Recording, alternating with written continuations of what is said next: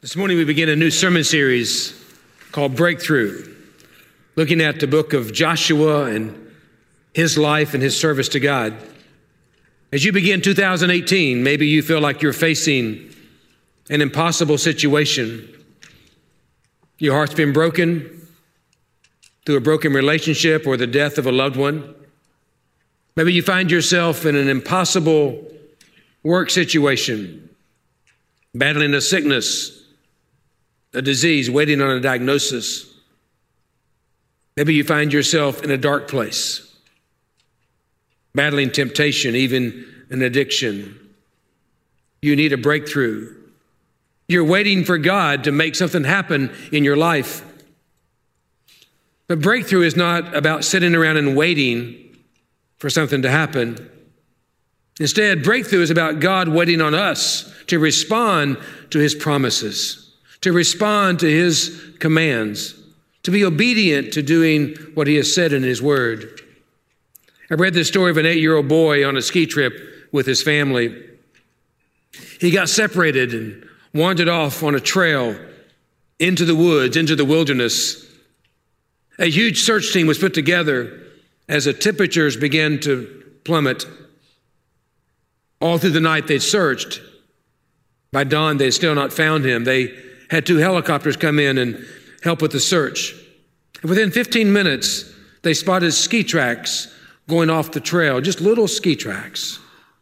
A ground team followed the tracks that changed into small footprints. And the footprints led to a tree where they found the boy. Sergeant Terry Silbaugh, the area search and rescue coordinator, said the little boy is in great shape. In fact, he's better shape than most of us are right now.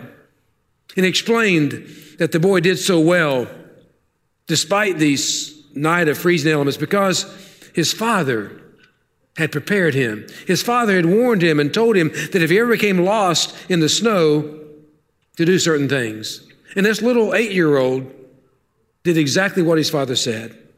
He protected himself from frostbite and hypothermia by snuggling up against a tree and covering himself with branches.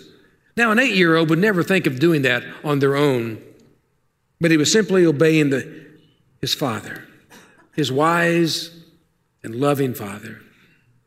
And you may find yourself in a wilderness this morning, longing for a breakthrough. And I would tell you that you need to listen to the voice of your Father, your Heavenly Father who has wise counsel for you. You know, this message that I've been thinking about for quite a while speaks to those who find themselves in a wilderness this morning. It also speaks to those who have come out of the wilderness. And if you read closely in Deuteronomy chapter 8, there's a warning with this passage of when God does deliver you through the wilderness. So we'll get into all of that this morning. But the wilderness in the Bible here in Deuteronomy is an actual place. It's a physical place. The Israelites have left Egypt. They're bound for the promised land. They cross the Red Sea in a miraculous crossing where God parts the water. They enter into the Sinai Peninsula, which is a huge, frightening wilderness. Not much food there, very little water. It's a dangerous place, wild animals and wandering tribes. Now, the initial journey to the promised land didn't take that long. From the time they crossed the Red Sea, it would have taken 11 days to make that 250-mile journey. 11 days to the promised land. And they arrive on the Jordan River. If you know the story, God tells Moses to send some spies out to survey the land. And they return, the spies do, and they give a miserable report. I did a sermon one time where I called those 10 spies that made a miserable report the miserable majority. And you had 2 spies that said, no, we can do this. We can, with God's help, we can go and take this land. Joshua and Caleb. But the children of Israel didn't trust God. They didn't listen to Joshua and Caleb. They voted not to follow God because it was too difficult. And there may be somebody here today that just believes that life is just too difficult. And I'm not sure I can trust God to get me through this time of my life. And because of their disobedience and because of their lack of faith, these Israelites spent the next 40 years in a barren wasteland called the wilderness. In Deuteronomy chapter 8, 15 and 16, it says, "Do not forget that he led you through the great and terrifying wilderness with his poisonous snakes and scorpions where it's so hot and dry. He gave you water from the rock. He fed you manna in the wilderness, a food unknown to your ancestors. He did this to humble you." He did this to humble you and to test you for your own good.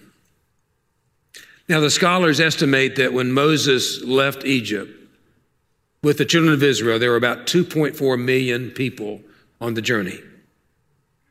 Can you imagine being in the wilderness for 40 years with 2.4 million grumblers and complainers? You talk about needing a sabbatical.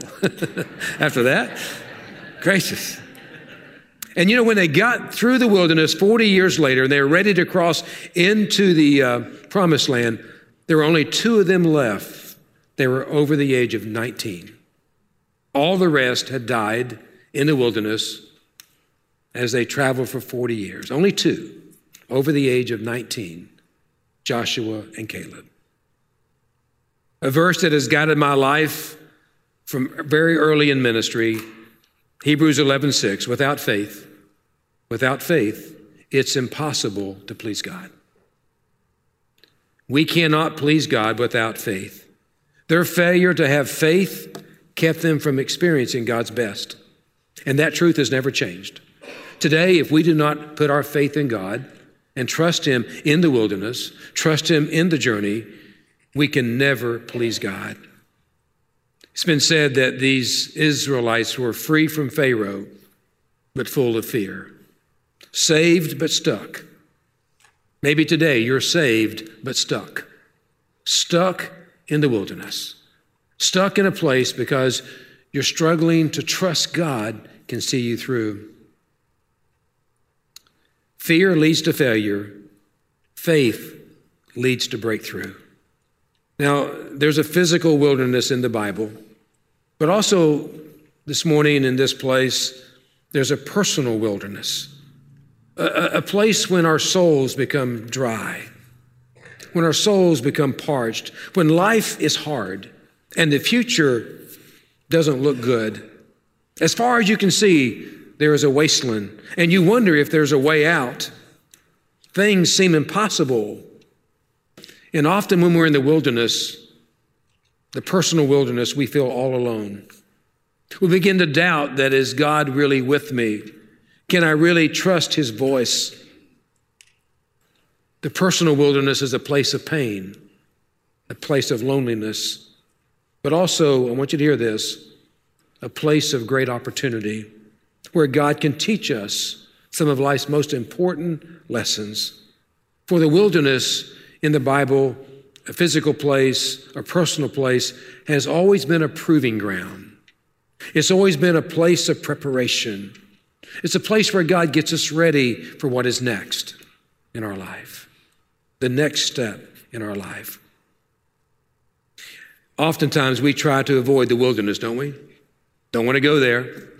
Don't want to go in the wilderness. Lord, provide some other way. In fact, it was Jesus in the Garden of Gethsemane that said, Father, if there's any other way for this cup to pass, I would rather not go there. And we've all prayed that prayer. But sometimes it's in the wilderness that God leads us to change us. And haven't we all tried to keep those we love from the wilderness? And sometimes it's the wilderness is exactly what they need. But we try to keep them out of the wilderness. I don't want to hurt you. I don't want you to be hurt. I don't want you to struggle. I don't want you to have trials. But it is through the trials and the struggles of the wilderness that God shapes them to become the men and the women, the young people that He's calling them to be. It's exactly where they need to be. And let's be clear today, there will be times whenever we will be led into the wilderness. We'll be led there. The wilderness is found over 300 times in Scripture. Abraham was led into the wilderness. Moses was led into the wilderness. The Israelites led into the wilderness. David was made stronger in the wilderness, and Jesus Jesus, the Son of God, was led by the Spirit, the Holy Spirit, into the wilderness. And God never leads us into the wilderness to destroy us. He intends to make us stronger in the wilderness and to prepare us for his purpose. Now, just as God sometimes leads us into the wilderness, other times we will leave for the wilderness. We will want to go it our way, and we will go into a wilderness of our own volition, our own search for meaning or purpose. We're going to sing a song at the end of this service that is a true confession that we are all prone to wander, to leave the God that we love. I think of the story that Jesus told, the most famous story that Jesus told, the story of the prodigal son, the son who decided to leave his father's house, to take his inheritance and go and squander it in a far land, in a wilderness, a place with all kinds of debauchery and living that was not at all good for him. He left on his own volition. As you find yourself this morning, whether in the wilderness that God led you into or a wilderness that you have stumbled in yourself, I think we can learn from how Jesus navigated the wilderness. In Matthew chapter 4, it says, "Then Jesus was led by the Spirit into the wilderness to be tempted there by the devil. For 40 days and 40 nights he fasted and became very hungry." As I look at that encounter, and you can find that in Matthew chapter 4, the story of Jesus in the wilderness. There are three things that I think that Jesus experienced in the wilderness that we can learn from. The first is in the wilderness that he stayed with the Holy Spirit. The Holy Spirit led him into the wilderness, and the Holy Spirit went through the wilderness with him, and the Holy Spirit of God led him out of the wilderness. There was never a moment in the wilderness that God's Spirit was not with Jesus. There was never a moment in the wilderness that the Spirit of God was not with the Israelites. The Spirit of God led them in there. The Spirit of God led them through there. And the Spirit of God led them out of there. And I'm telling you this morning that the Spirit of God will be with you in your wilderness. He will lead you through it. What I do believe is that the devil wants to keep you there. He wants you to stay there. But God wants to lead you through there. Make sure you know who's leading you in the wilderness. Jesus battled the evil one and stayed true to the Spirit of God. And one of the ways he did that was staying true to the Word. He stayed with the Word. If you look at Jesus' experience in the wilderness, every time he was tempted and tested, he quoted Scripture to the evil one. And then he quoted these words from Deuteronomy, chapter 8, verse 3. He said, this is the reading from chapter 8, "Yes, he humbled you by letting you go hungry and then feeding you with manna, a food previously unknown to you and your people. He did it to teach you that people do not live by bread alone. Rather, we live by every word that comes from the mouth of the Lord." You see, Jesus went hungry for 40 days because he wanted to demonstrate to us that real meaning, real purpose does not come from physical bread that most of us have too much of, but from the living Word of God. Every word of God. I love what it says there. Because sometimes we just want to pick and choose the words of God we want to hear. But this word is clear, and Jesus' words are clear, by every word that proceeds out of the mouth of God. I would encourage you as you begin 2018, whether you're navigating your way through a wilderness experience, whether you are coming out of a wilderness experience, as you look at 2018, I would encourage you all to have a reading plan for God's Word. A reading plan for God's Word. Work your way through the entire Bible this year. Can we make a commitment to do that? I don't know. That's a big commitment. Read all the way through the Bible? What a challenge that would be, right? For us to read through the Bible. See, that's every word of God. Not just the parts that we like, but every word of God. Now, in order to do that, I have shared with 2 or 3 other people that I'm doing that this year through a reading plan. And you can get a reading plan. If you don't have a reading plan, go to BibleGateway.com. It's not on the screen. BibleGateway.com. One more time, BibleGateway.com. And you can download a reading plan. It'll send you the scripture every morning. For you read your way through the Old Testament. You'll read 2 or 3 Old Testament chapters, and you'll read 2 or 3 New Testament chapters. And by the end of the year, you will have read your way through God's Word, every word of God. You know, one of the things that happened just before I left is one of our lay people that attend our men's prayer breakfast, and we put a plug in for our men's prayer breakfast. Meet 6:45 on Friday mornings. We get together every Friday morning to pray for this weekend, pray for this sermon, pray for this service, pray for you to come, and you came. But anyway, one of the men that comes to that prayer breakfast felt led to begin to text Scripture, the Word of God, to other men. And so while I was gone, the entire time I was gone, every morning, about 6:30, I would get a text of Scripture that now has goes out to over 70 men every morning. Just a reminder that here is the Word of God for you today. See, we need to be in the Word, stay in the Word of God. Be involved in a devotional reading. Because when we go through the wildernesses of life, we will either go through those wildernesses by faith or by feelings. By faith or by feelings. The Israelites failed to encounter the promised land because they went through the wilderness and came to the promised land and depended on their feelings. And their feelings led them astray. And your feelings in the wilderness will lead you astray. It'll make you feel singled out. It'll make you feel hopeless. It'll make you feel confused. It'll make you feel angry because you put your faith in your feelings. But I want to encourage you to put your faith in God's Word. Put your faith in God's Word in 2018. We are called to live by faith in His promises. Promises that say in Jeremiah, I know the plans I have for you. Plans for good and not for disaster. In all things, God works for the good for those that love Him.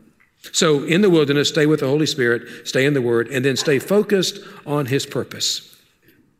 See, Jesus, all the way through the wilderness, those 40 days, 40 nights in the wilderness, He stayed focused on His purpose. Joshua and Caleb, 40 years in the wilderness, stayed focused on the purpose.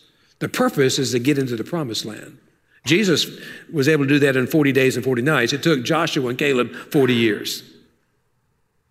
We would prefer the 40 days, but sometimes God gives us 40 years because they were being prepared for what came next. You know, we a lot of times we want God to fix our problems, and we think that God is a problem fixer, but God is not so much a problem fixer as He is a people fixer. He wants to change our lives through our problems.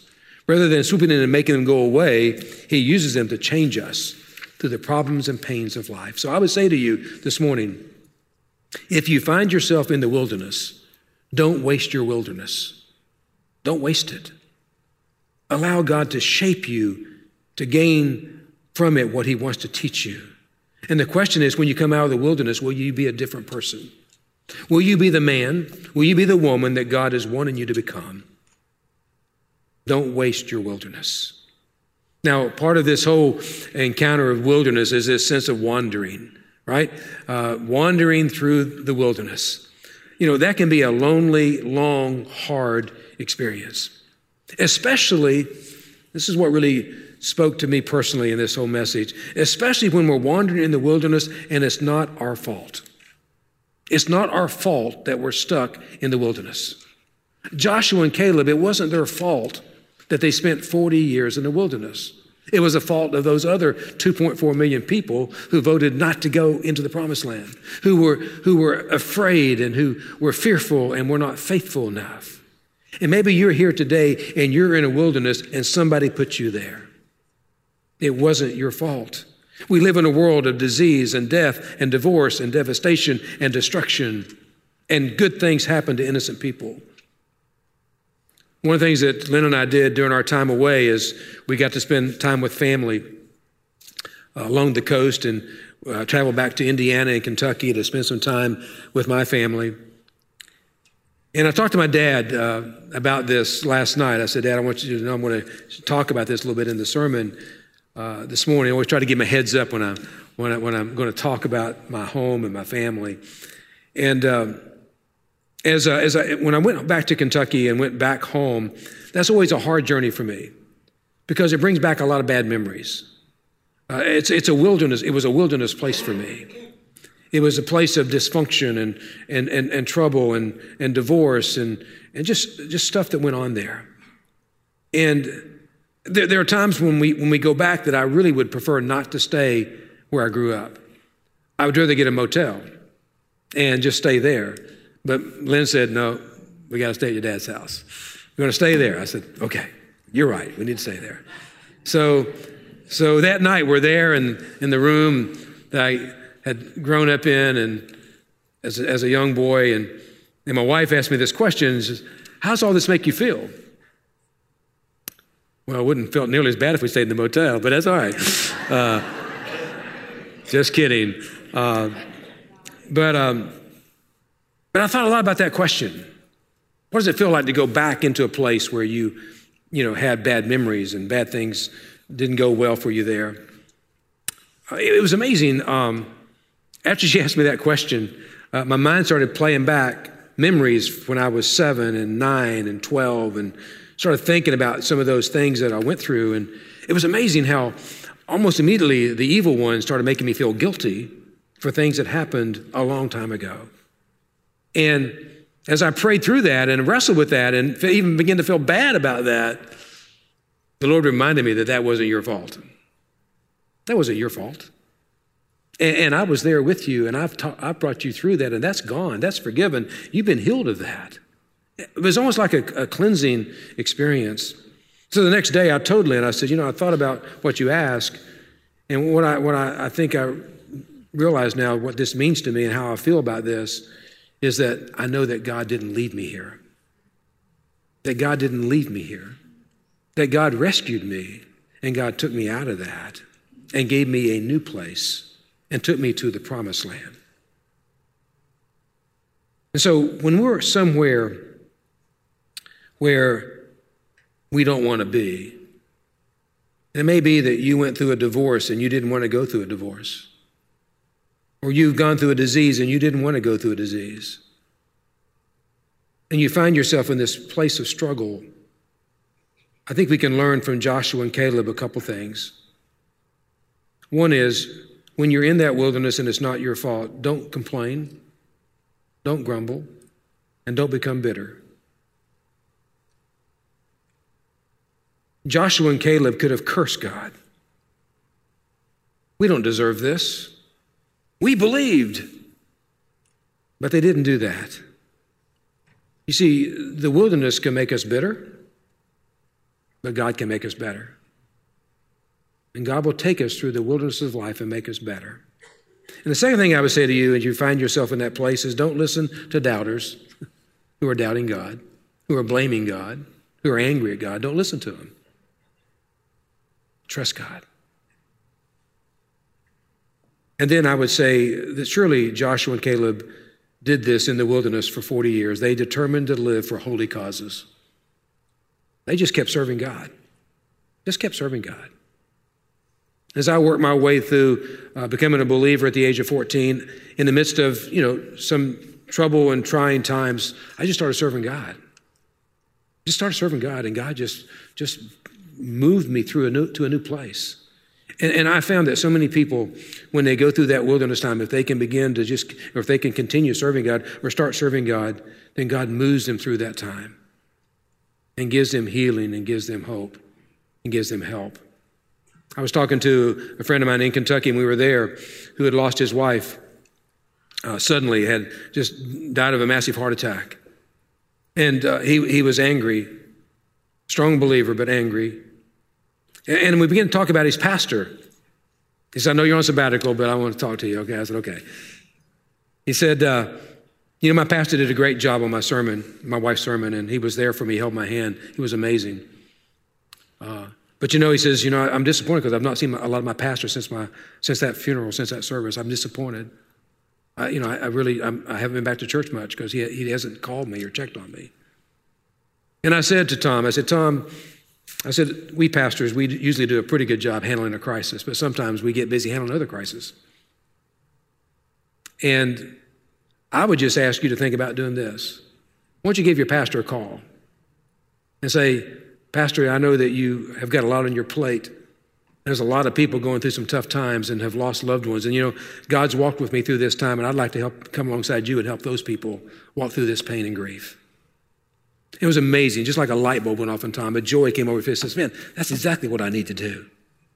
I need to serve God through this time. I need to live for a holy cause and stop grumbling and complaining. I said, you go, Tom.